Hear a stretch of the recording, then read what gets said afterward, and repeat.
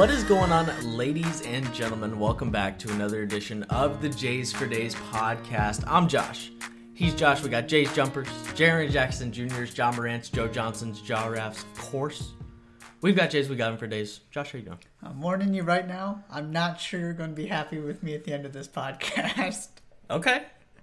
I mean, that can only mean one thing, but What do you think that means? That means that you picked Indiana to win this conference. Maybe. See, that's the only thing it can possibly be. Welcome back. College basketball preview season well underway. We're like over halfway through. I guess halfway through. Exactly halfway through. This is 4. We have 4. We've done 3, so this is the beginning of the second half of the season, if you will, in our college basketball preview series. On our podcast feed already, we've done the Big East, the ACC, and the Big 12. And had a corresponding conversation with somebody in and around the conference, along with the preview podcast just with Josh and I. The Big East was Lucas Harkins at Hardwired Sports on Twitter, part of Heat Check College Basketball. Then we talked to Kendall Kaut, who wrote a book about the 2020-2021 Baylor National Championship team. So we talked Baylor in the Big 12 with him. And then Brendan Marks from The Athletic for the ACC, talking Duke and UNC. So if you haven't listened to those 6 total podcasts, you can find them on our feed. But today's the Big Ten. Do you have anything else you need to get off your chest before we hop into it? No, I just want to make sure you're mentally prepared. That's okay. I'm always mentally prepared to fight about Indiana. So if that's what we're going to have to do, that's what we're going to have to do. 5 categories we use to break down each conference, trying to talk about as many teams as possible. First is the team that excites you the most. Second is the team that is the most intriguing to you, followed by storylines. How many teams from this conference can make the NCAA tournament? A slight difference from the ones that will, those that could, those that have a chance to. And then, of course, it wouldn't be a preview pod without picking a winner. I've laid the groundwork. Would you like to add anything? Any bricks, any stones, any landscaping? Good foundation. Okay, perfect. Who's your most exciting, man, we're off to a great start. Your most exciting Big Ten team? Illinois. That's correct. Not entirely convinced it's going to work, but it's going to be fun to watch. See, I am almost completely convinced it's going to work. You've got 6 starting caliber players in Sky Clark, RJ Melendez, Terrence Shannon, Matthew Meyer, Dane Danger, Coleman Hawkins. Mm-hmm. 3 more 4-star recruits you brought in. Luke Goody was at least able to contribute off the bench. He gives you something. I think he's going to end up being a good player by the time his Illinois career is over. You just look at it on paper. You look at what Brad Underwood has done. And to me, very simply, they have the highest ceiling in the conference, and it is not close. I would agree with that. Does that mean they reach their ceiling? I'm not willing to go that far. But if there's a Big Ten team capable of competing for a national championship, to me the answer is very easy, and it is Illinois. Are you really going to pick Indiana after you just said that about Illinois? I never said anything. Okay. I'm all in my head about it now. But, yeah, I certainly agree with you on the ceiling part. And I've decided that Illinois has the 2 players in the Big Ten that we're going to feel completely differently about by the end of the season. In terms of Coleman Hawkins is kind of on this potential breakout, but not really. Like, if you were making a list of 5 guys, he'd probably be on it, but it's still a guy that averaged 6 points and 4 rebounds in 19 minutes a game last year. But there's no Kofi Cockburn. And I think a combination of him playing 8 to 10 more minutes per game. At least. Because, other than Coleman Hawkins, there's not a ton to point to immediately when it comes to production at the 5 spot. And the 2 guys that stick out in my mind are the 2 Baylor transfers, Dane Danger and Matt Meyer. Right. Now, Dane Danger's been there for a little bit at this point, but there are no... Coleman Hawkins is the known entity in the front court to support your argument. I actually really like that trio, and I think Dane Danger is going to also be a guy we're talking about by the end of the season. But we haven't seen them in Illinois uniforms. We have seen Coleman Hawkins, and you've seen the potential he has, definitely. The other one is RJ Melendez. Yep. I'm all in on RJ Melendez. All in. It's one of the easiest breakout star picks If for no other reason other than because 4 points in 8 minutes, first of all, there's some efficiency there. 4 points in 8 minutes, like on average, doesn't sound like a ton, but from a per 36 perspective, per 40 perspective, right? It's the exact same as a guy who's averaging 15.7 points across 32 minutes per game, right? It's a point for every 2 minutes that he plays, and I think he's silky smooth. I think he's got great size. I think he's never in a hurry from what we've watched of him so far, and the unreasonable deep dive I did into RJ Melendez because I'm just excited about RJ Melendez. I think they have the two players. I think the way we're talking about, I'll put it this way. I think the way that we're talking about Illinois does not take into account, we being college basketball people, I just think those two guys are going to be better than anybody actually realizes. And if they realized that Coleman Hawkins was going to be an 11 and 8 guy, and RJ Melendez was going to go from like 4 to 13, that we would be talking about them a little bit differently. I certainly don't think it would be a question who was going to win the Big Ten if we really believed that. And so those two guys are why I'm super excited. And we haven't even talked about the two of the 5 most anticipated transfers of last year, at least from a high major to high major perspective. Right, you have your Baylor Shiremans and your definitely Terrence Shannon. Maybe Matthew Myers a little bit lower on that list, but right, I mean, Terrence Shannon is an all Big Ten caliber player. Immediately, you just plop in there. And Meyer could have gone anywhere in the country if he wanted to. So at least from that perspective, you had two guys, and maybe that's the best way to put it. You had two guys that picked your program, and they could have picked pretty much anywhere if they wanted to. The one thing that I am curious about that I think will determine Illinois' season, how this ultimately plays out, and that needs to be acknowledged because of the issues from last season. I've talked about this before with, for example, Villanova is the team that comes to my head immediately. Mm-hmm. Sky Clark hasn't played college basketball, and Sky Clark is going to be the one facilitating at least some of this offense. Yeah. And I think in the best form of this team, he's probably facilitating most of it. Yeah, 100%. That could be a good thing. That could be a bad thing. It is certainly different than Andre Curbelo, and I was never big on the whole Trent Frazier thing. I mean, they had to do it because they didn't have another option. So, but he was never a point guard. Right, he's just not a point guard. He was a scoring guard. Yeah. He can get you 15 a game in the Big Ten. Not a shot at Trent Frazier right. in any way whatsoever. Big Trent Frazier guy. Yeah. He's just not a point guard. Yeah. So, on one side of the equation here is, look, they actually have a point guard that they didn't have last season. The other side is, well, this guy who hasn't actually delivered on the college basketball stage has to do it for this team to reach their potential. Right. So it could go either way, but that's the other really thing I'm really curious about this Illinois team is what does Sky Clark look like and what does that mean for this team? Right. And that's the biggest unknown here, right? Is Sky Clark, and right, he's coming off an ACL injury. That's another interesting part about his arrival in college basketball is that he's already coming off by definition, a pretty traumatic knee injury from the standpoint of the recovery that he has to go through. I like Sky Clark. I also like Ty Rodgers a lot. The other, kind of good size. The recruiting class is good. And those two guys specifically are right the crown jewels of this recruiting class. So, right, I think Sky Clark needs to be good. Ty Rodgers, you're hoping is a productive bench piece, and if he's putting pressure on anybody to step into the starting lineup, that's a good thing for Brad Underwood's team. But Sky Clark needs, I've been hearing from the Purdue area about how good Braden Smith has been.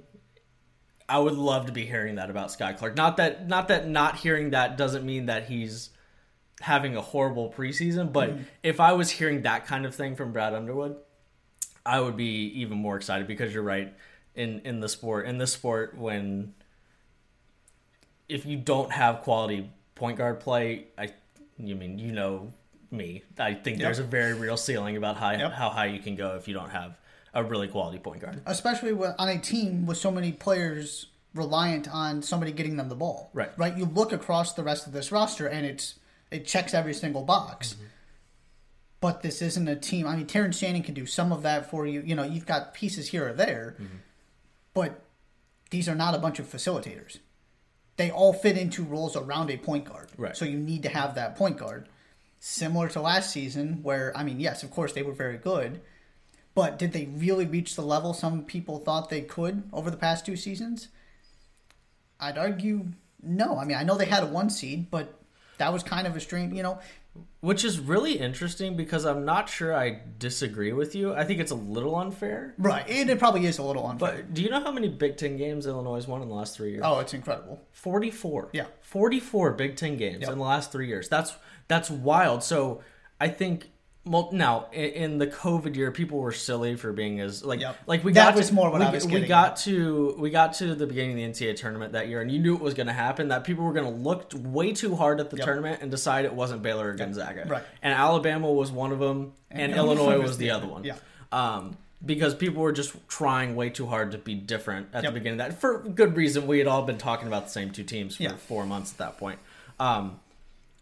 But, I mean, they backed up that 16-win Big Ten year with a 15-win Big Ten year. Yep. And the year before that was that year that it was a super trendy pick, and they won 13 games in conference that year. Yep. So, it's a weird combination because I think, they have underdelivered in the tournament, and maybe part of that is because of point guard play, but short of that, they've been pretty darn spectacular. Yeah. And maybe they haven't underdelivered, but they haven't gotten quite to their potential the last 2 seasons, I would argue. Okay. There's another step, and maybe this roster isn't quite good enough without Coburn. We'll have to see. I just think there is another step they could have gotten to, and point guard play hampered that quite a bit. That's good fair. As they've been. That's all. Who did they lose to in that tournament? Loyola. Was it Loyola? Yeah, that's right. I think you're right. 8 seed. I'm pretty sure you're right. The last thing I'll say about this is I think... In the last part about my excitement for Illinois is I'm open to the idea that Kofi Cockburn being the most important player on your team puts a very real ceiling on versatility and just a ceiling on your ceiling. And separate style of play. Right. Yeah. Because and that sounds like it's a knock on Kofi. It's not. It's actually the opposite because he was so dominant. He was so important to that team that it would have been dumb for Brad Underwood to function in any other way other than, and especially last year, right? Mm-hmm. 2 years ago, you had Io and you had Kofi. And so there were guys on both ends of the spectrum in terms of position that you could lean on. But especially last year, everyone knew who the best player on that team was. And it wasn't especially close. So if we're going to do anything, we're going to cater to Kofi Cockburn, and we'll take whatever shortcomings follow as a result. Right.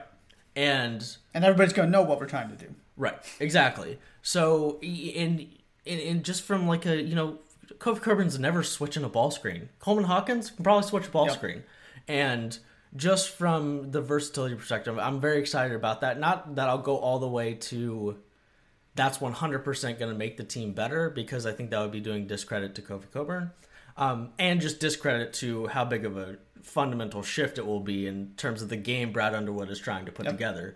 But I like if you made me choose between dominant interior force or a versatile basketball team that can kind of do a bunch of different things because they're not catering to this one guy, then I would pick the latter. Yep, goes back to the conversation about ceiling, right? I just think that there are a couple reasons why this team was never built to win a national championship the past 2 seasons, no matter what the record looked like and how good they were. Yep. This team on paper from a roster construction standpoint, I feel better about. Doesn't mean they're actually going to end up with a better record. But I am open to the possibility of them being one of the teams I'm really high on heading into the NCAA tournament. Mm-hmm. And the last 2 seasons, I haven't felt that way about Illinois. Sure. Your most intriguing team? Ohio State. Okay, good. We have 2 different ones. Cool. I've been talking about this for a little while, but just the idea that you bring in Isaac Likely and Sean McNeil and Tanner Holden, who averaged 27, 2.5, and 1.5 at Wright State. Mm-hmm. You still bring back Justice Suing. You bring back Zed Key, big Zed Key fan. Now, Eugene Brown is the only other even remotely proven player since Seth Towns has stepped away. Right. Your bench is a bunch of 4-star freshmen. Now, some of these are top 50 recruits, guys like Roddy Gale and Bruce Thornton. The talent is solid. Mm-hmm. There's plenty of talent on that bench. It's just unproven talent. Mm-hmm. I just am really fascinated to see what Chris Holtmann does with this group, because this is a very un-Chris Holtmann-esque team in a lot of ways, where you're... And the other part of this, too, for me, we talked about this a little bit, is you're just completely rebuilding your backcourt. I mean, your backcourt is gone. Right. Now, you... When it wasn't supposed to be either. I mean, do we really think Malachi Branham was going to be gone? If you asked Chris... Because we can play the whole, yes, he was a highly rated recruit thing. We can play that game. But if you asked Chris Holtmann at the beginning of the year, did he really think he was not going to have Malachi Branham? I bet you he would say no. Probably more of a 2-year... No, he didn't think he was going to lose him at the end of the year. Sure. Or at least hoping that was going to end up being the case. Yeah. So, I'm just... And also, you're post E.J. Liddell now, so you don't have a proven all Big Ten stud anywhere to be found. Which is the first time in a while, because we went from Keita Bates-Diop, at least for that 1 year, and he was productive at... Did he spend more than 1 year at Ohio State? Yeah. I'm 99% sure about that. Was it 4? Anyways, let's look. There was that 1 year that he was one of the best players in the country. Yeah, he had 4 years. Okay. One of them he got hurt, remember? Okay. Right. Yeah. But the point being is that we've had a quality interior guy at Ohio State for a while now. And it's at least just not obvious who that guy is this year. So, yeah, there's a lot of pieces. I'm always intrigued by Chris Holtmann. Mm-hmm. I like the roster. It just all needs to come together. And Chris Holtmann is one of those guys you associate with continuity and kind of knowing what you have. And I have no clue what he has. And I don't think he does at this point either. Do you think Ohio State fans are pleased with the Chris Holtmann era so far? You have to say yes. I mean, I would say yes. Not thrilled, but pleased. You have to say yes. But we're also Butler graduates. Not from a we like Chris Holtmann perspective, but like Ohio State went from Thad Matta, Thad Matta because no Kentucky fan ever should be upset with the Calipari era. But I bet if you asked 100 Kentucky fans how they feel about the Calipari era, at least 40 of them would be like, I'm a little disappointed we don't have more. I would argue it'd be way over 50%. And to me, perhaps. And that is it. The point being is that it's relative. Right. Yes. And is it unrealistic from a Kentucky standpoint? Sure, probably. But also, is it really fair to say he should have more than one? I mean, yes, he should have exactly more than one. Right. You're not talking about that now. The difference is. And the reason I, without hesitation, said, yes, you should be pleased. I don't know if I've talked about this on the podcast before. I was at Thad Matta's last game coaching for Ohio State. They lost to... it was D.C. at the Big Ten tournament? It was Rutgers. They lost to bad Rutgers. Did he look bad? It was bad. That program was in a... Now, of course, some of that was health issues. I'm not here taking a shot at Thad Matta. Yeah, you have a vested interest in Thad Matta. I won't take any Matta slander on the podcast. For a variety of reasons, most notably his health, and the Thad Matta apologists will tell you also the fact that everybody started sort of manipulating recruiting a little bit, and it became a different world because he wasn't getting Greg Oden and Mike Conley anymore. Right. There wasn't a lot of energy and enthusiasm. It was time for a fresh start. Sure. And so to immediately go back to being a consistent top 25 team in the country, is it what Ohio State could be at its peak? No. Thad Matta proved you can win at a much higher level. You can win Big Ten titles. You can make Final Fours. Mm-hmm. But it's been satisfactory is the word I would go to. And I can also turn it around and say the most nationally relevant thing that's happened to Ohio State since Chris Holtmann got there is that they lost to Oral Roberts in the NCAA tournament. Yeah, I mean, there was that one stretch where they were a top 5 team in the country for a little bit. Right, but no, that was that year because it resulted in the 2 seed, Right, and then they lost to Oral Roberts. Roberts. Yeah, oh yeah, I mean that is the right. Which is, you and I both understand how fans work, so like people will point to that first. They haven't had a lot of NCAA tournaments. To be clear, I'm not interested in entertaining a Chris Holtmann as a bad basketball coach and has failed at Ohio State. I'm not interested in that conversation because I just don't think. I think it's silly to suggest that. I just also think that Ohio State fans are used to a certain level of success on both ends of the spectrum, and he can do it. He will have all the resources he could possibly need there, but it is still a football school and a very successful one. So, anyways, I'm intrigued by Ohio State and the post EJ Liddell era, the post Malachi Branham era, if nothing else there, which sounds like he was there for a long time. But just a roster without those two guys is a big switch there. And the guys coming back, do we like Justice Sueing? Do we have a ton of faith in Justice Sueing? I mean, I'm much higher on Zed Key. Zed Key could have a very, very good season without EJ Liddell. That's the only player I see. Yeah, to your point, that's the only player I see taking a massive step forward that was on the roster last season.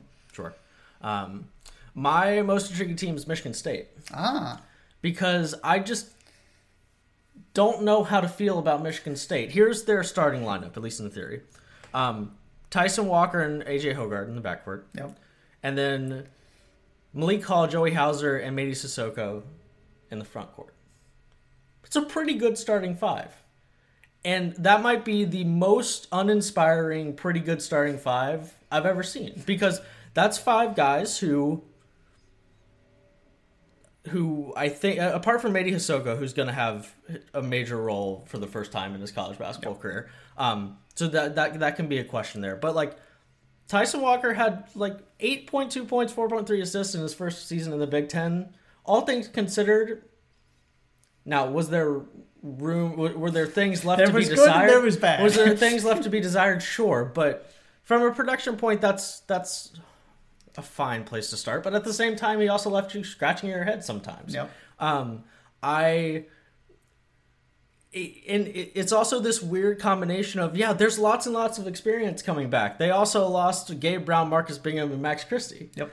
I just don't, and to be since Cassius Winston left, which isn't all that long ago, but I'm to this point where with Michigan State that I'm just, and maybe it's Tom Izzo being a little bit hard-headed in terms of the type of recruit he's willing to go get. I'm sure that's part of it, and his resistance to the changing nature of college basketball, because the other part of this is that Tom Izzo just doesn't seem to care about the transfer portal.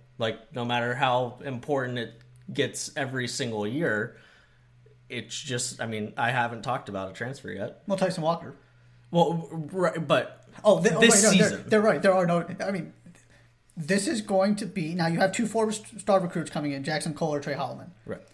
But that was one of the things that has stood out to me looking at Michigan State is, this is completely reliant on internal improvement. Yeah. There is no replacing these guys with other ready-made college basketball players. And that's kind of the way it's always been, but I think there's an argument, and I'm going to make the same argument for Indiana, that I'm just not sure internal improvement being the only thing you're leaning on is good enough in college basketball anymore. It's a very fair argument. And maybe I'm wrong, and maybe they'll prove me wrong, and they'll win 15 games in the Big Ten, and they'll win the Big Ten, and I'll look like an idiot. But I'm just not, when I put the other rosters in the Big Ten side by side, granted it's not quite the same this year, and we'll get to that in our storylines, but I'm just pretty uninspired by the roster, which is maybe a little unfair, but I just kind of think we'll be in the same spot that we've been in the last couple years with Michigan State. It's man, they haven't really beaten anybody yet. They have some games that they look pretty good, but then they just can't score the ball to save their lives, sometimes, and turnovers, and then all of a sudden we're looking up and Michigan State's the 32nd team at KenPom. They have an okay non-conference resume. As long as they win 10 games in conference, they'll make the tournament as, a back half of the single-digit seeds. And will go once again being relatively uninspired by them, and then we'll talk about right before the tournament, hey, it's a Tom Izzo's team in March, you don't want to play them. Yep. And then that's just kind of the way the season goes. If you made me bet, I'd bet on that kind of season again. But when you look at the roster, it's not an unproductive one from what those guys have done individually as college basketball players. It just together, when I see that starting lineup, I'm like, yeah, okay. And so I'm intrigued by all of this, and just are they really good in any meaningful way this year? You're intrigued by the lack of intrigue almost. Yeah, almost. Yeah. Two things I want to point out before we get off Michigan State. Sure. Actually, 3, if I did my counting correctly. Yes, 3. 1. Many jokes about counting to 2 or 3. Yes. If this team is 500 by, the middle of December, they're doing great. Pull the plug. Get them out. I'm just kidding. I'm messing with you. Well, the opposite. They're doing phenomenal. The non-conference slate is pretty impressive. I think if assuming things go okay in Portland, I believe it will be 9 consecutive games against high major opponents that includes Gonzaga, Villanova, and Kentucky, and I think those are 3 straight games. You keep talking, I'll go find It is their schedule a to make sure. gauntlet. If this team is anywhere close to 500 in the Big Ten, they're going to make the NCAA tournament as long as they win some of these games. Okay, so they start off with a doozy on November 7th against Northern Arizona. Yeah. A doozy. Don't forget about the Grand Valley exhibition game. Excuse me. My bad. I'm sorry. Grand Valley. So you're right, GVSU. You're right. I'm sorry. Then we go Gonzaga on November 11th, yep. Kentucky on November 15th, Villanova in the Gavitt Games on November 18th, and then they play Alabama to begin the Phil Knight Invitational. And regardless of if they win or lose that game, they will play either UConn or Oregon. Yep. And then there's one more game in there that, in theory, is another high major opponent. And then they'll play Notre Dame, and then they get to start Big Ten play. Northwestern, Penn Now State. They get this beautiful 2-game stretch in the middle of December against Brown and Oakland and Buffalo. Oh, I don't actually know anything about Buffalo yet this year, so I wasn't going to disrespect Buffalo okay. because of fair their recent success. Sure. Granted, with a different coach, but still. Yeah, and that is the non-conference schedule. And then they get to start. I have a thing later in our storylines about this conference relative to the rest of the conferences that I will save the rest of my kind of schedule thoughts on. But I will say I didn't go and look at the non-conference schedule for Michigan State because I was sticking to the kind of the very tippity top of the conference, and that was a disservice because a very big bulk of the biggest Big Ten non-conference games that the teams will play comes from this Michigan State schedule. If they're 500, anywhere around there, I will go to bat all day and say they should make the NCAA tournament. That's just wanted to throw that out. What is our over-under for Michigan State on December 1st, on December 4th when they play Northwestern? They will have played 1, 2, 3, 4, 5, 6, 7, 8 regular season games. 4. If they can get 4, I was thinking about this week. They can get 4 and then split one of those, that win half of those, or get both of those Big Ten games that are both winnable. Mm-hmm. I think if you get 5 out of those 9, you're in a really good spot. Okay. And I don't think they after Northern Arizona, I don't think they play a team that they should beat until. I mean, you could argue Notre Dame, but that's in South Bend. Right? I'm not sure that I'm willing to go all the way to Michigan State to win that basketball game. Maybe it's even 3. I think 4 is you're in a really good spot. If you're 4-4 when you play Northwestern on December 4th, then I might go all the way to Michigan State. Say if the AP voters didn't just look and see who lost in the way that they do. Yeah, and make their decisions based on that, then a 4-4 Michigan State team should be a top 25 team. Absolutely. Because they've had to have beaten 2 teams that are really good. So, just wanted to point out that I've never seen a schedule like this for a team not named Gonzaga. And at what point is it just a little silly? It could very well get to that point. We do this, Izzo at one point during the non-conference schedule every year says something to the effect of, that was kind of a lot. And then he did it to an extreme. Yeah. Now, there's not as much travel. I think one of the things he regretted that one year was the travel, and they went all over They Kingdom went like Come. Hawaii and then back to... back for a game and then to New York. It was a mess. I just wanted to acknowledge the schedule. The other two things. Somebody's got to guard the interior. I mean, it's Mady Sissoko, but Marcus Bingham Jr.'s athleticism and interior presence is the thing that this team is missing from last season. Right. If that's not replaced, there's a major problem. And finally, you talk about this being sort of uninspiring and kind of blah. Generally, I'm with you. The one thing this team does really well is shoot the basketball. Max Christie was the 5th or 6th best three-point shooter on this team last season. You've got It's a pretty good spot to be in. You've got 40% three-point shooters coming back that are going to play key roles on this team in Hauser, Hall, and Walker. I couldn't believe when I was looking back at the stats how well they shot the ball last season. You know what? I was, because I didn't dive super deep into the statistics of this Michigan State team. I was about to say something to the effect of, hopefully somebody shoots the ball well. And that was just wrong. Yeah.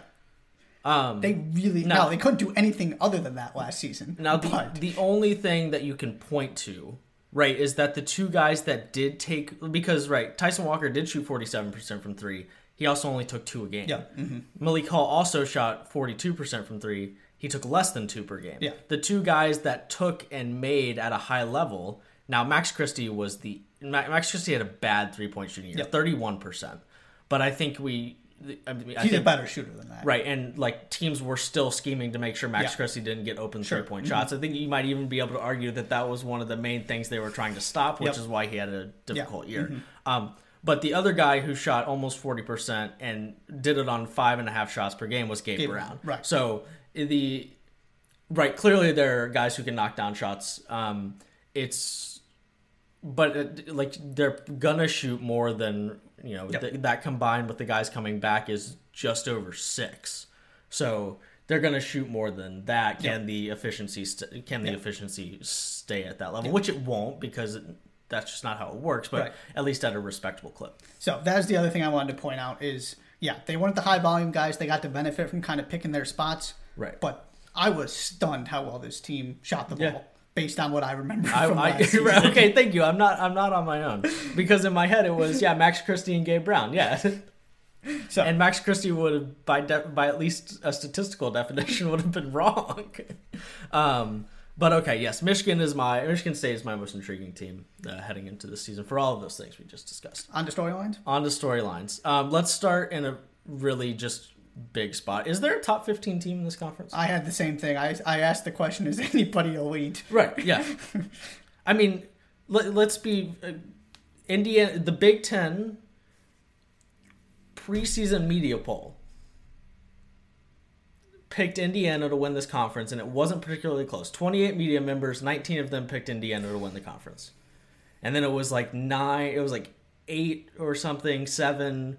for Illinois, and then there was an Iowa, Purdue. I looked at this last night. This is why I know off the... I looked at this for my full-time job, so this is why I know the media voting, breakdown. But there was one Purdue, there was one Iowa, and I think there was one other. Indiana is bringing back literally the exact same team plus a 5-star freshman who I really like. Yeah. But that 5-star freshman doesn't remedy the thing that we're all asking about Indiana heading into this season.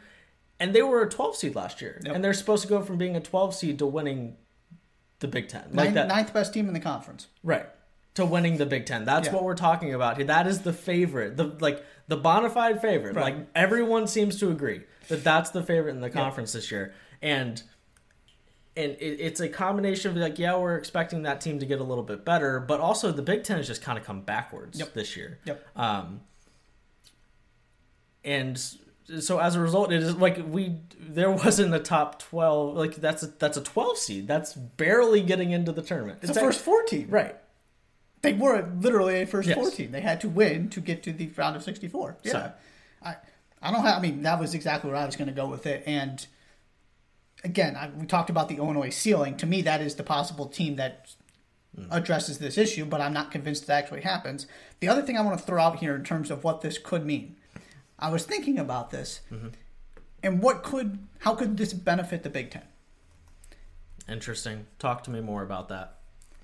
Could this finally be the season where we don't go into the NCAA tournament talking about how all these Big Ten teams should make the Elite Eight in the Final Four, and they don't, and then we all talk about how incredibly disappointing and overrated this conference is because it's not possible to do so because nobody thinks any of these teams are good heading into the the NCAA tournament, and the Big Ten comes out massive winners like the Pac-12 sometimes does because nobody's paying attention because none of these teams are title contenders, and all of a sudden somebody makes you got two teams. We're going to do the ACC thing. Exactly. What happened to the ACC last season? Yeah.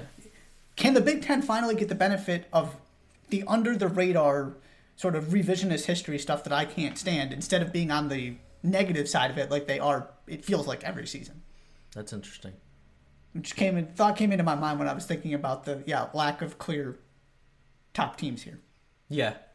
I think that's fair. I think that's a fair question to ask. The Big Ten might have surpassed that point where we ever really believe in them or we ever really don't believe in them. Does that make sense? Yeah. Usually there's a team to point to, though. Right. And they're just, that's fair. Might not be this season.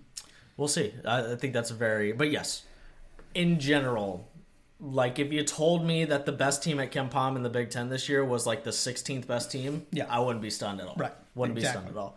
And it would probably be Iowa because they'd just be second in offensive efficiency, even if they were third in the conference. Where do you want to go next? So my second storyline is whose concerns get addressed here. Illinois is trying to fit all these new pieces in. Iowa is reliant on having, as you just so timely, so what's the word I'm looking for? In a timely manner mentioned. Mm-hmm. That was bad English. I apologize. That's okay. Iowa's reliant on having a top 5 offense in the country. Mm-hmm. Now, could it happen again? Sure, it could always happen with Iowa. Right. But also, what happens if you don't have a first-team All-American? Because that might actually be a thing that occurs this season. And right? Also, I wouldn't be stunned if they had an All-American this season. Right. It's possible. It is entirely possible that this streak continues. My point is just you've had one of the best 5 players in the country 3 seasons in a row now. Yeah. Maybe there hasn't been a first-team All-American team without an Iowa player since before the pandemic. What is going on? It might just be that you have, a top 20 player or something. Right. What does that mean for Iowa? Then, okay, Michigan. Yes, you have Hunter Dickinson. And then your most accomplished high major players are Terrence Williams, who averaged less than 5 points per game, and Joey Baker, who averaged 4.5 at Duke. Mm-hmm. Joey Baker, what a name. Again, terrific recruiting class. Jalen Llewellyn coming in from Princeton. He put up big numbers. Michigan has gotten good, not great results from their transfer guards, I would argue. Devontae Jones was slightly disappointing. Mike Smith was awesome. Overachieved. Mike Smith was awesome. Yes, he was really good, especially relative to expectations. Right. So, but generally speaking, I think that's fair to at least have a conversation about it. So, Jalen Llewellyn may be good. Is he sort of the answer to everything, though? Right. And the other part about this Michigan team, to the recruiting class, you know what Juwan Howard has failed to do for all the things he's done so well? Is actually get a recruiting class to live up to its potential, right? His best teams were the veteran teams. Look what happened last season, and we're in a similar situation where it's Hunter Dickinson and all these recruits, and they're not 5-star guys, they're, high 4s. Yeah. Now, could it be different this time? Sure. But I need to actually see it. It's a good point. Purdue. Outside of Zach Edey, David Jenkins Jr.'s 8.5 points, the Utah transfer is the most of these players coming into this team. You have 6 guys with meaningful college basketball experience that were on the team last season. Mm-hmm. Now, you also have your X factors: Trey Kaufman-Renn, Fletcher Loyer, and as you already mentioned, Braden Smith. Mm. Could it all come together? Sure. Could Braden Smith be one of the best freshmen in the country? Sure. Need to actually see it happen, though. And were those all of my teams? And then we talked about Michigan State lacking the star power. Oh, and finally, maybe this is where we get to the Indiana portion of this podcast. You don't win Big Ten titles in the preseason. No. I need to see you do it to actually believe this team is the best team in the Big Ten. I don't care what it looks like on paper. I don't care what the other rosters look like and that the logic says this might be the best team in the conference on paper. I just don't care. I'm with you. So all of these teams that theoretically could win this conference had these big question marks for me. So who figures out the problems? Because that team might end up winning the whole thing. Josh, I want to ask you a question, and I want you to answer it. Okay. Which is typically what you want. I was going to say, I'd be concerned if you didn't want me to answer it. The question I want you to answer is, why will Indiana actually put a better product on the floor this season than they did last season? What are the three things that if you had to bet on Indiana being why will they be better other than the Big Ten is worse? You want to know what my actual answer to this question is that doesn't really answer your question? Sure. I was trying to find a reason to believe Indiana would actually win, and I did come up with one. Okay, hit me. Which is, when Indiana finishes over 500 in Big Ten play, they win the conference. Is that the last time they finished over 500? I believe it's the last two. It was 2016 was the last time they won the conference. And the other time before that was the Cody Zeller team, where they were legitimately, at one point, the best team in the country and a 1 seed. Was Oladipo on that team too? Yes, I believe so. Or maybe it was 2 out of 3. I don't remember off the top of my head. Sure. But the point being, it's not like they're ever fourth in the conference. Sure. They're either 10th or they're first. Exactly. So that was the reason I came to.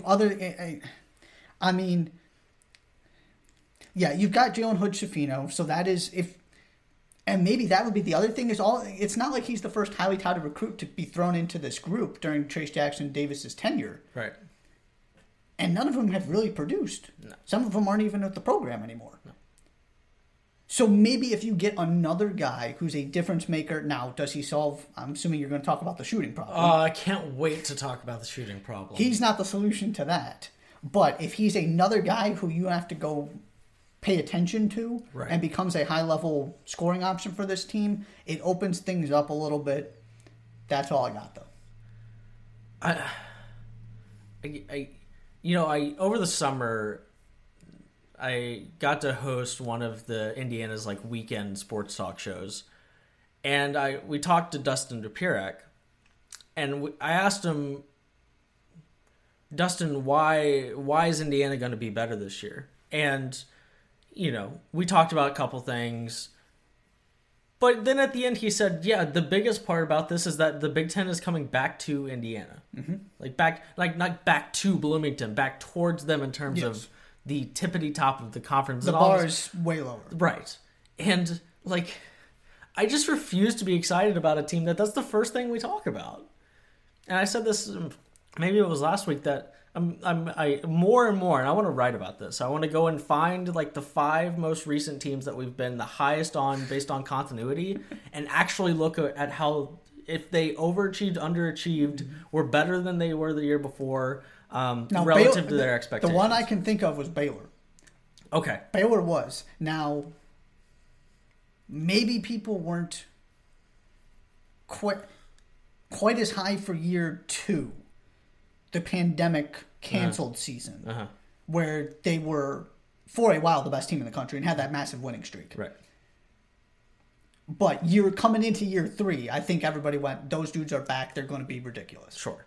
I would also argue that there's a different, and specifically that team wasn't any good last year. Right. Why are they going to be good this year? And that's the difference, sure. Because Indiana wasn't any good last year. Right. And I can't find anybody who's these are the 3 reasons that they're going to be better. Because there aren't 3. It's Jalen Hood-Schifino is here, and the Big Ten sucks. Those are the 2 reasons. And I just they didn't add anybody to the roster that can shoot, because Jalen Hood-Schifino is a talented get to the rim and finish around the rim guy. But your best player. And we keep being told that Race Thompson is a better 3-point shooter this year. I'll believe it when I see it. That was the other thing I was going to say, is maybe Jackson Davis and Race Thompson are able to space the floor a little bit more. Jackson Davis still hasn't made a 3 in college. Not hasn't made one. Yeah. And which is fine, but that only works. And all of it, it is truly a shame that Trayce Jackson-Davis is never going to be on a team that shoots the 3-ball well. Because every time he gets it, he's triple teamed. Yep. at least it might look like it's one-on-one, but really there's a guy in front of him that's kind of peeking over his shoulder. There's a guy behind him that's Shading. right there. And like they were 200th in the country in 3-point shooting last year. That's the best 3-point shooting team that Trayce Jackson-Davis has played on. Yikes. Now they're all in between like 200 and 206. Like they're always around. It's the exact same thing every year. Yeah. Right. And like it's not just that I'm like. It's not like there's even guys that because I'm an Indiana hater and I recognize that, it's not even like I'm overlooking somebody that clearly has a potential to be the best 3-point shooter on this team. Xavier Johnson is the best returning 3-point shooter, and from a statistic standpoint was a fine 3-point shooter, 38% from the field last year. But like I was at the Crossroads Classic when the entire building was booing Xavier Johnson because he had missed 7 straight threes and took an 8th one. Now, at the same time, he had a 2-game stretch in the middle of February, maybe. One moment. He had a stretch in late February where he went 7 of 9 across 2 games. So, like, it's a very much give and take thing. And Miller Kopp, the guy who was supposed to come from Northwestern and be a good 3-point shooter, hasn't even touched his percentages at Northwestern. I like Jalen Hood-Schifino. I really like Trayce Jackson-Davis. And I think he's like we're acknowledging him as one of the best players in the country, but if you asked 100 people to give you their National Player of the Year, I'm not sure anybody would say Trayce Jackson-Davis. Big time preseason Player of the Year, though. Right. You know, it's been 15 years since a Indiana player won Big Ten Player of the Year. Yogi Ferrell didn't do it.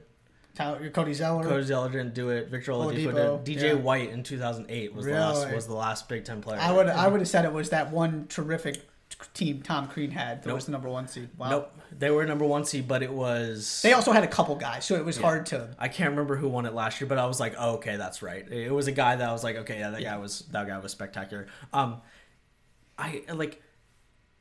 It would unlock everything. Like if they do find shooting, they're going to be really, really good because Trayce Jackson-Davis will have guys to throw to and guys that the other team's going to actually have to guard.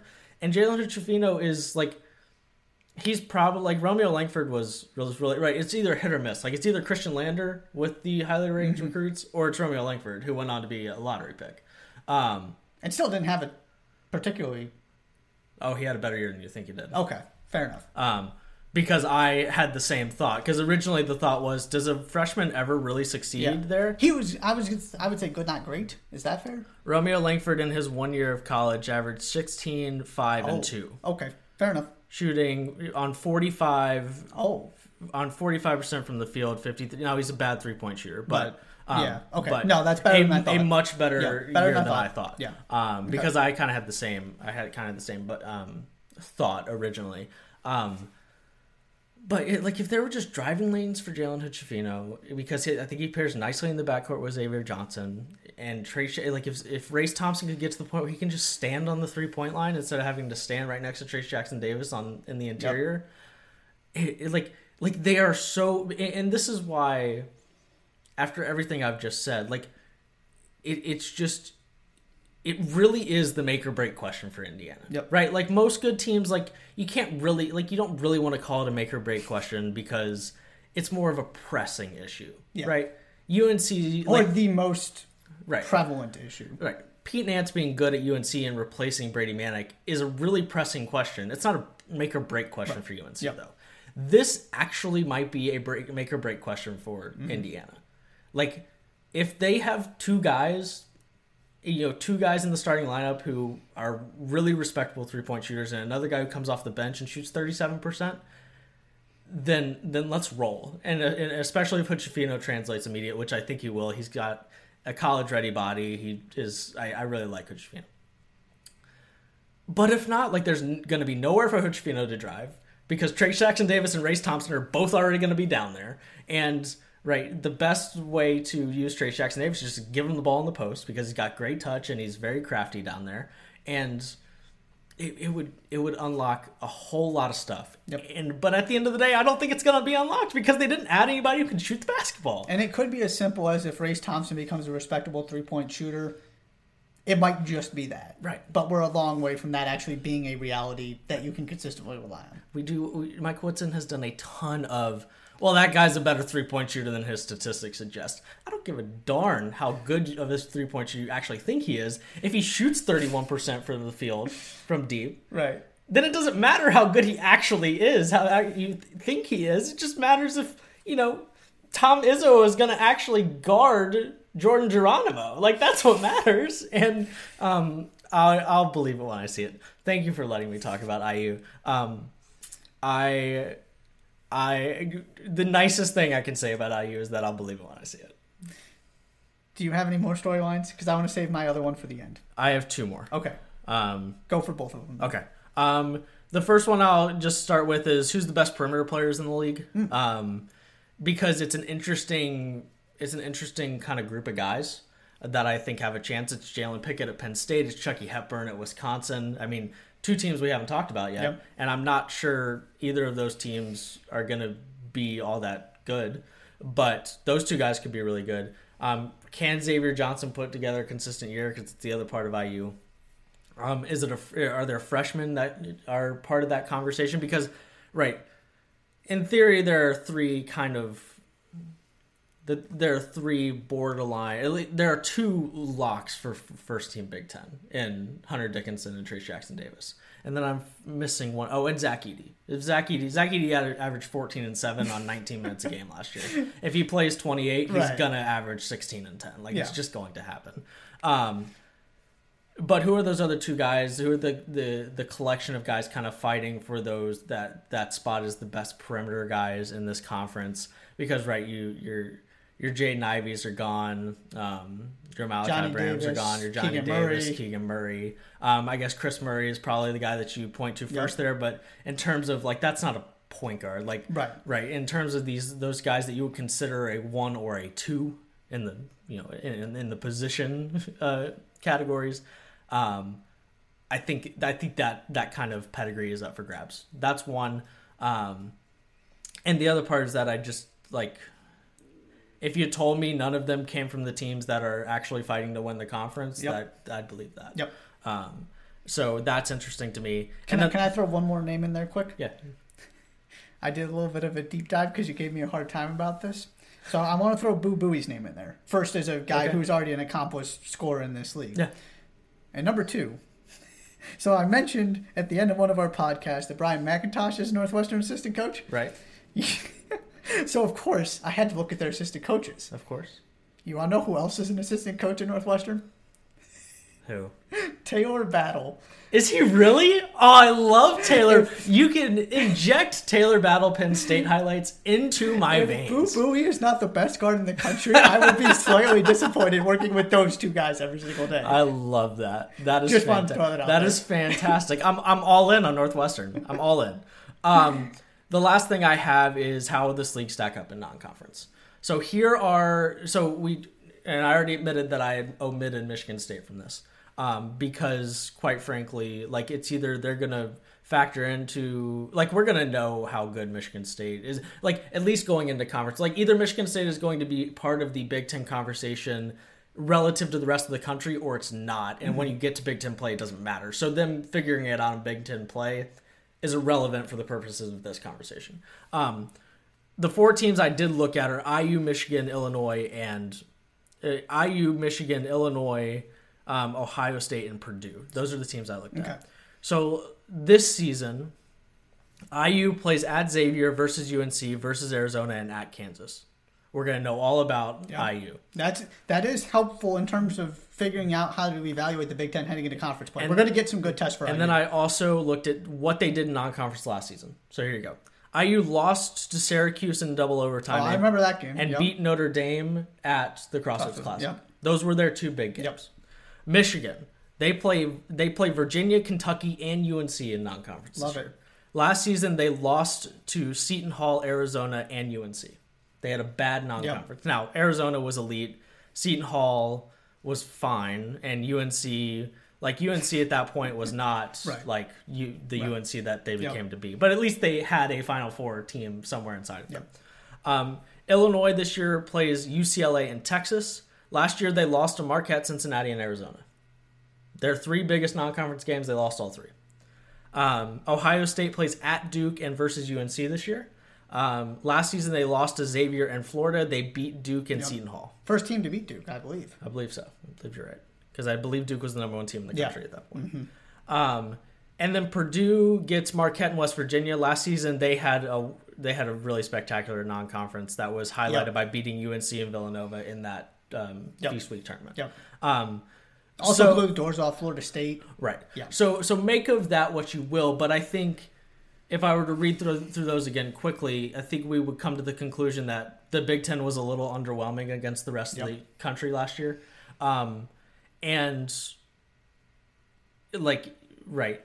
They could all beat up on each other in Big Ten play. We could get to a point where we're like, yeah, Illinois had a really great Big Ten conference performance. Yep.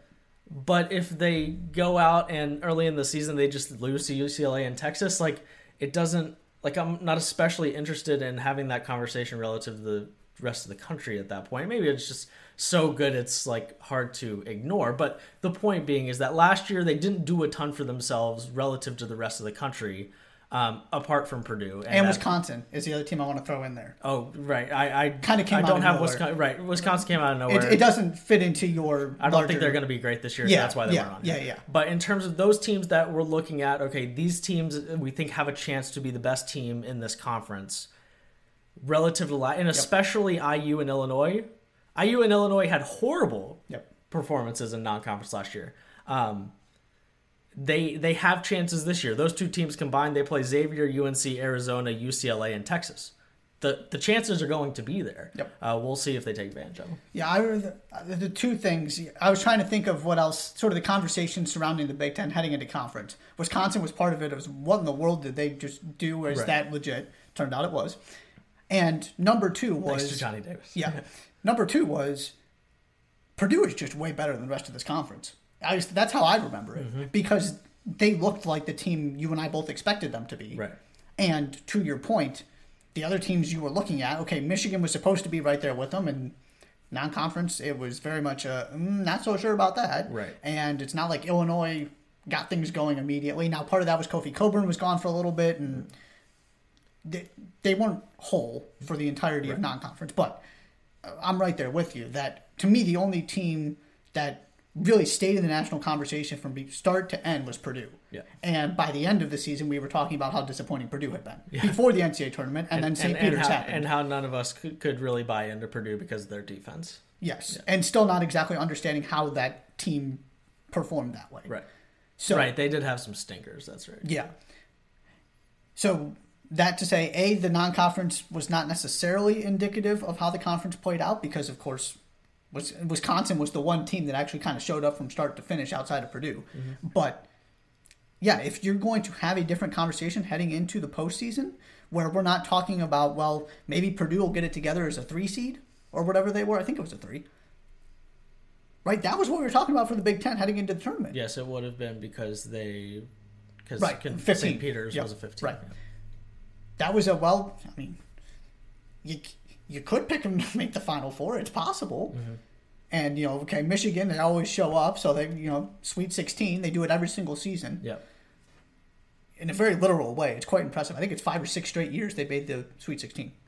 Side note. But, right, you weren't talking about anybody.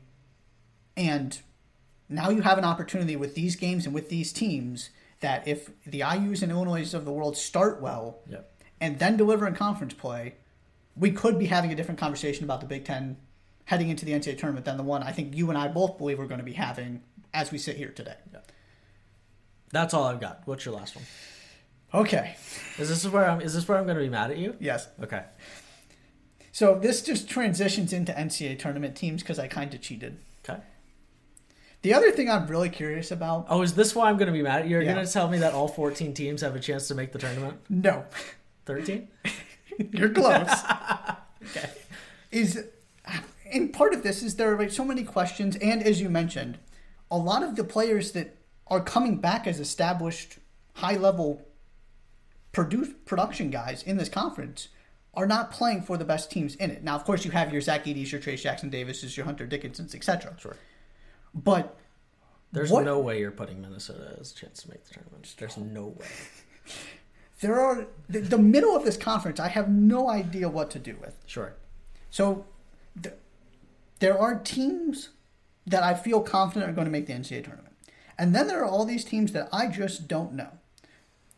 And interestingly, I'm going to see if I don't think I actually wrote this down. There was a whole slew of Big Ten teams right behind Rutgers and KenPom last season. Okay. It was Maryland, Penn State, and Northwestern. Okay. We're all within 8 spots or something of the Rutgers team that made the NCAA tournament. Okay. You already mentioned Jalen Pickett. Seth Lundy is also back for Penn State. Yep. Keba Ajayi is the second highest rated recruit in program history. Cameron Winter comes in as a 3-time All-CAA selection at Drexel. I love what Micah Shrewsbury is doing. That team was not all that far off last season.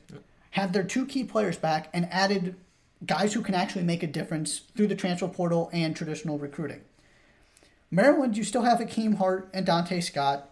Donald Carey averaged 13.5 at Georgetown. He comes in. Jameer Young was basically giving you 20 at Charlotte. Now, they lost a lot, particularly in the backcourt. Yes. This is a Kevin Willard. That's a big question with them. This is a Kevin Willard team, though. I'm not willing to completely write them off.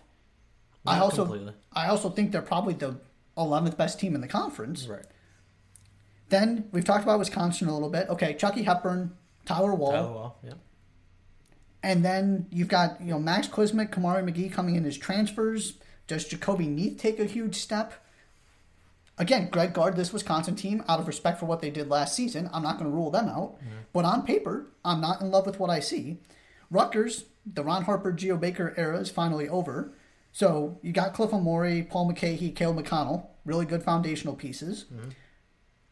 But that roster is not as good as last year's. No. Because that team barely made the NCAA tournament with Ron Harper and Geo Baker. Right. Which leads me to my bold prediction here. And the other team I didn't mention, which is Northwestern. Okay. They were 87th in KenPom last season. That one I did write down. Mm-hmm. I think Rutgers was 77th or 79th or something. Okay. Already mentioned Boo Buie. You've got plenty of roster continuity. Yes, you lost Pete Nance, but basically outside of that, your core pieces are back. Penn State and or Northwestern is going to make the NCAA tournament. Penn State's on my list of teams that can make the NCAA Okay, tournament. I'm glad to hear that. Yeah. So I can talk myself into 12 of the 14 teams in this conference making the NCAA tournament. 9 made it last season.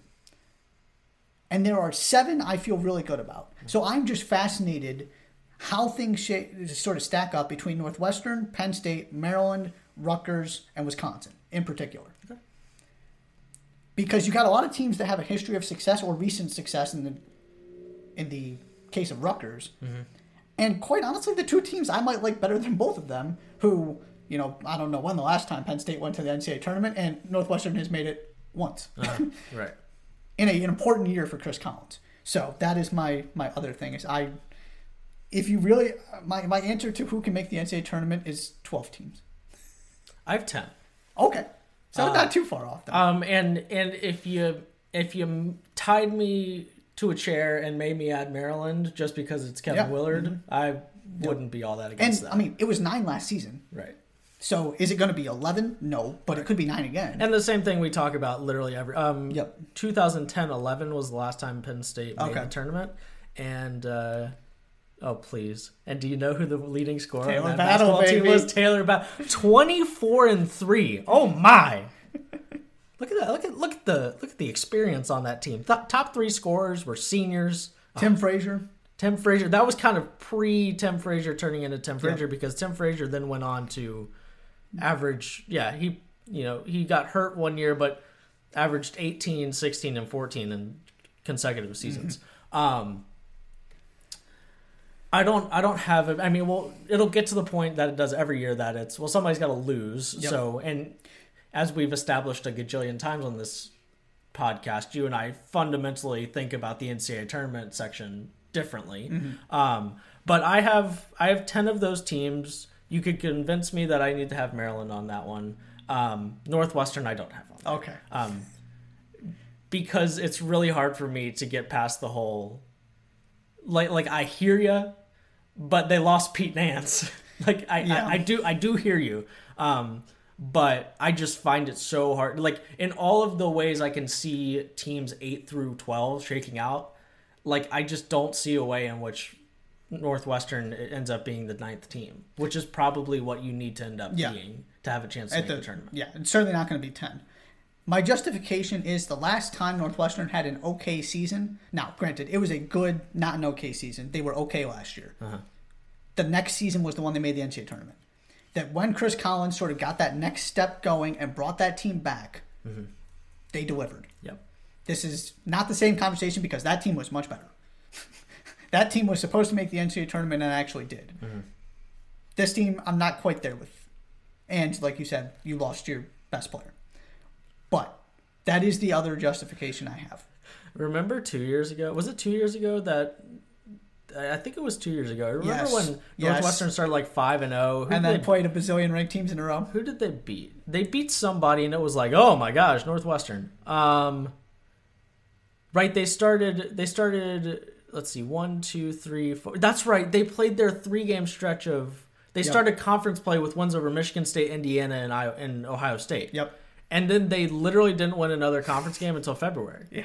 They lost like 12 in a row. Yep. Because that stretch went, after they beat Ohio State, they went Iowa, Michigan, Illinois, Ohio State, Iowa, Wisconsin. Yep. That's 1, 2, 3, 4, 5, 6, 7 consecutive ranked teams. Yeah. Sorry, I just had to, I wanted to remember that with you guys. Fun times. I've got 10 teams that have a chance to make the tournament. Just for the sake of saying them, I'll say them. Just so we add all the other ones to the group. I've got Indiana, Illinois, Michigan, Ohio State, Iowa, Michigan State, Purdue, Rutgers, Penn State, and Wisconsin. Those are the 10 teams on my list. Okay. With Maryland 11th and Northwestern 12th. And Minnesota or Nebraska are not making the tournament. Can we definitively? You're not going to Fred Hoiberg me again this year, right? No, that went too poorly last time. Okay. Now, part of that was the injury to Trey McGowan's, but also they were just really bad in Big Ten play, and they didn't beat good teams. No. But then they won 3 straight road games to end the regular season. Yeah, I forgot about that. I understand. Yeah, I'd forgotten about that too. It was bizarre, but yeah. There were teams tanking for Victor Wembanyama. That's what was happening. I feel bad for Jamison Battle. He's going to have a really good season for Minnesota. Yep. If Dawson Garcia is not a top 15 player in the conference, yeah, they got no shot. I'll also be surprised if he's not back home. Top 15 player in the conference, though? I think he's going to be good and better than he has been and closer maybe to what not he was top at Marquette. If he's not one of the... If he's not kind of in that conversation for one of the better bigs in the conference, actually, after those top 3 guys, maybe that's a better way to put it. I'll be like, I think he's going to produce. I think he's in a better situation just personally, absolutely, than he was at UNC. Because to me, we're now on year 3, by the way, and a third different team. Yeah, for what it's worth. Any hope with that roster starts with having 2 all Big Ten guys. They're not going to get the help they need outside of that. Even that might not be enough because of who you're playing. And yet, Nebraska lost 5 of their 7 leading scorers. Yeah, they did. It's a worse team on paper than last year's, and that's tough. I'm not convinced they're going to win a conference game. If you had to make me pick, I like Sam Griesel.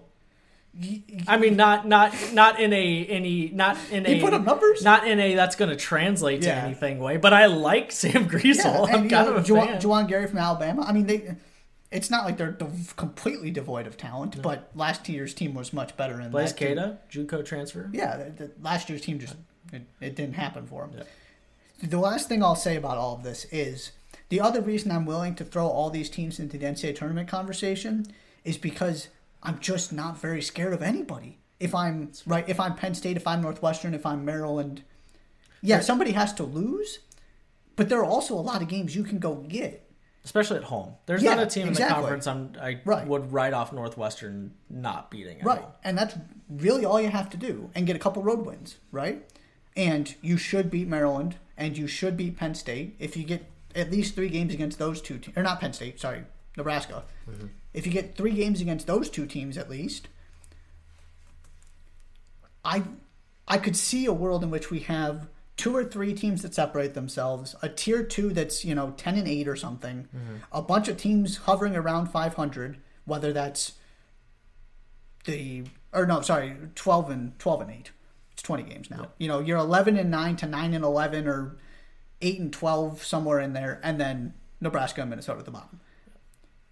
Minnesota, by the way, who actually had a good start to last season, then it all fell apart. But Northwestern gets 1 game against Nebraska. Okay, so that is slightly unfortunate. I'm just looking. They get 1 game against Minnesota too. That's tough. That's a tough break. That's tough. But gives you more chances for quality wins. So that was the other thing. I think you're going to have a lot of teams between 7 and 12 conference wins. Okay. And depending on how, if Michigan State ends up being an 8-win conference team for some reason, there's still a chance they make the NCAA tournament because of their non-conference schedule. Right. That doesn't necessarily apply to the other teams we're talking about really in this conversation, but that's the other justification is I'm not scared of anybody. So I can see all of these teams finding a way to put together 10, 11 conference wins. And if you do your job in non-con, that's going to be enough, assuming the Big Ten isn't atrocious. Yep. So I am very excited about the middle of this conference. Give me your temperature on the following. Only 6 teams make the tournament because the conference itself is so bad. Quote unquote so bad. Yeah. Relatively speaking, so bad. I'll say it's 7, not 6. I find it hard to believe the Big Ten's only going to get 6. That would be a wild drop. Yeah. But I could see a world in which it's 7. Illinois, Indiana, Iowa, Michigan State, Ohio State, Purdue, because everybody else is just kind of blah, and there are a bunch of NIT teams. I could see that, especially if you don't have... Now, the flip side to not being scared of anybody is you also need quality wins. Right. And if you don't have anybody in the top 10 consistently, right, it becomes more difficult to do that. I find it's going to be between 7 and 9. I think that's fair. But if you told me it was going to be 6, I wouldn't be stunned. If you told me it was 6 and there were 9 teams that normally, like, that going that record in conference and being the 9th team would normally get you in, I don't necessarily think they'll be actually, like, the 9th team will have any worse of a record than normally. I just wouldn't be stunned if the resume just isn't there in a way that, like if the number 9 team, if whoever finishes 9th has the exact same resume that Indiana had last year, I don't think that team's making the tournament this year. Would probably agree. It's the Wake Forest problem from last season. Right. You look at that resume and you go, how in the world did they not make the NCAA tournament? Right. Well, the ACC was really bad. Right. Yes, that is a fair point. Sure. Who's your winner? Illinois. Yeah, I'm glad we're on the same page here, dude. I really thought you were about to come in here and pick IU, and I really didn't think you were on the. I didn't think you were on that wavelength. I'm glad. Okay, I was gonna say I'm surprised you thought I was going to do that, but I said you were going to be mad at me. Wasn't surprised. I would have. I didn't think you were headed that until direction. I said something. Until you said something, yeah. And you know how much I don't like the hype that this IU team is getting. Yeah, I refuse to pick Indiana on principle. Yes. Until it actually happens. Yes. And I honestly just think Illinois has the better roster. That too. I love that. And by the way, not by much. But if you ask me which group I'd rather have, I'll take Illinois. And the other part of this is... 44 Big Ten wins in the last 3 years. 44. Yeah. Brad Underwood knows how to win in this conference. And it's not like this little experiment with all of these new pieces has to go perfectly for them to win. Your margin of error is quite large. Pretty big. Because I just don't see anybody winning 16 conference games. Right. Now, granted, I think 15-5 was the best record last season between the teams that shared the title. But it could be 14 this year, you know? Mm-hmm. It's not like you have to be spectacular unless somebody shocks us. I just don't see that happening. Wisconsin, Illinois. 15-5. Right? That Purdue team last year lost 6 Big Ten games. It's just a conference that beats itself up every single season. So even and that's not going to mean as that's not going to be as highly talked about this year. Right. At least I don't think. Yeah, no, because it's not the same gauntlet. You're not going to have that Northwestern stretch where you play 7 straight ranked opponents after beating, I think it was, 2 ranked opponents in 3 conference games. Correct. That just doesn't. It's not going to exist, at least at the beginning. No. So even if you get 80 to 90% of what this Illinois team could be, to me, it's still enough. Yeah, I've got Illinois as well. Because I refuse to pick Indiana. And Illinois is the only other team that you should really be considering. So I won't regurgitate everything I said because we've talked about those teams a lot already. So I was going from 9-11 last year. Like, I'll just go ahead and pick the team that, yes, is different from last year, but Illinois, some version of them won 15 games last year. Yep. The same Indiana team as this year. The same. I mean, unless you actually think Jalen Hood-Schifino is worth 6 Big Ten wins, which would be a silly thing to suggest of any freshman. Especially on one as experienced as this team, where there are just guys ahead of you in the pecking order. Right. That's a ludicrous thing to suggest. So I will believe it when I see it, and I will gladly, get my foot out of my mouth if it happens. But I am more than comfortable putting my flag in that's not going to happen. And there is another team to point to. That's the other part of this for me is It's not like I went, okay, so I refuse to pick Indiana, so let me just put my hand into the bag and pick a Big Ten team that's going to win. Right. That's fair. I just think Illinois is the best team in this conference, too. Even if Indiana had 12 conference wins last season instead of 9. Yep. So, yeah, I'll take I'm with you that continuity is important, but this idea that you can just take the same group and go from borderline NCAA tournament team to best team in the Big Ten when, very quietly Brad Underwood has started to dominate this conference. Mm-hmm. Right? It's been a Michigan here, a Purdue there, a Wisconsin there kind of thing. For the last few years, it's been Illinois. Right, but nobody's been more consistent than Illinois. Right. The track record is there, the talent is there, the coach is there. 31-9 in this conference in the last 2 years. Yeah. Oh, right, and the Illinois fans will tell you they should have won it 2 years in a row because of the whole uneven games thing with Michigan. Correct.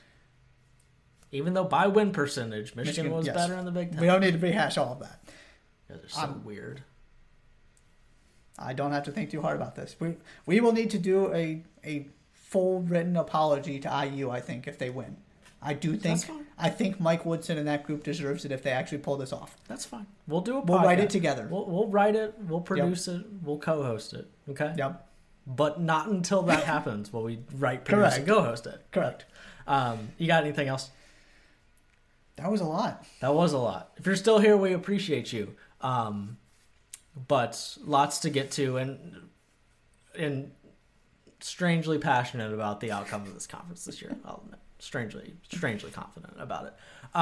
That's the Big Ten. Hopefully, we got to pretty much everybody. I believe we did get to everybody in some fashion. Even you, Fred Hoiberg, down there in the very, very bottom of this. It was Nebraska's best season under Fred Hoiberg. I will say that.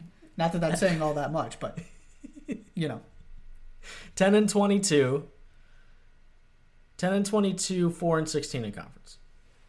Hey, listen, we were 500 coming into the season. Or no, we were better. No, we weren't. No. 4-16, 10-22, 4-16. You would have been 6-6, right? And again, remember, 4 of those wins came at the very end of this. 3 of those wins came at the very end of the season. It's fine. But if you look back at the last, listen. Nobody has won more games in their last 4 games in this conference than Nebraska. That's the takeaway here is that they are 3-1 in their last 4. Okay, that's all. That's the takeaway here. Please subscribe to the Jays for Days podcast on Apple Podcasts, Spotify, and Google Podcasts. Follow us on Twitter at Jays for Days Pod.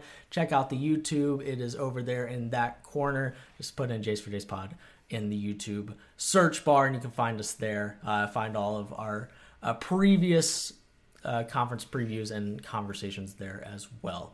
And we'll be back at the end of this week to chat Big Ten hoops and as a further extension of this week of the preview with Kevin Sweeney. College Basketball Central, Sports Illustrated. I'm excited to have him on the pod. That'll be at the end of this week.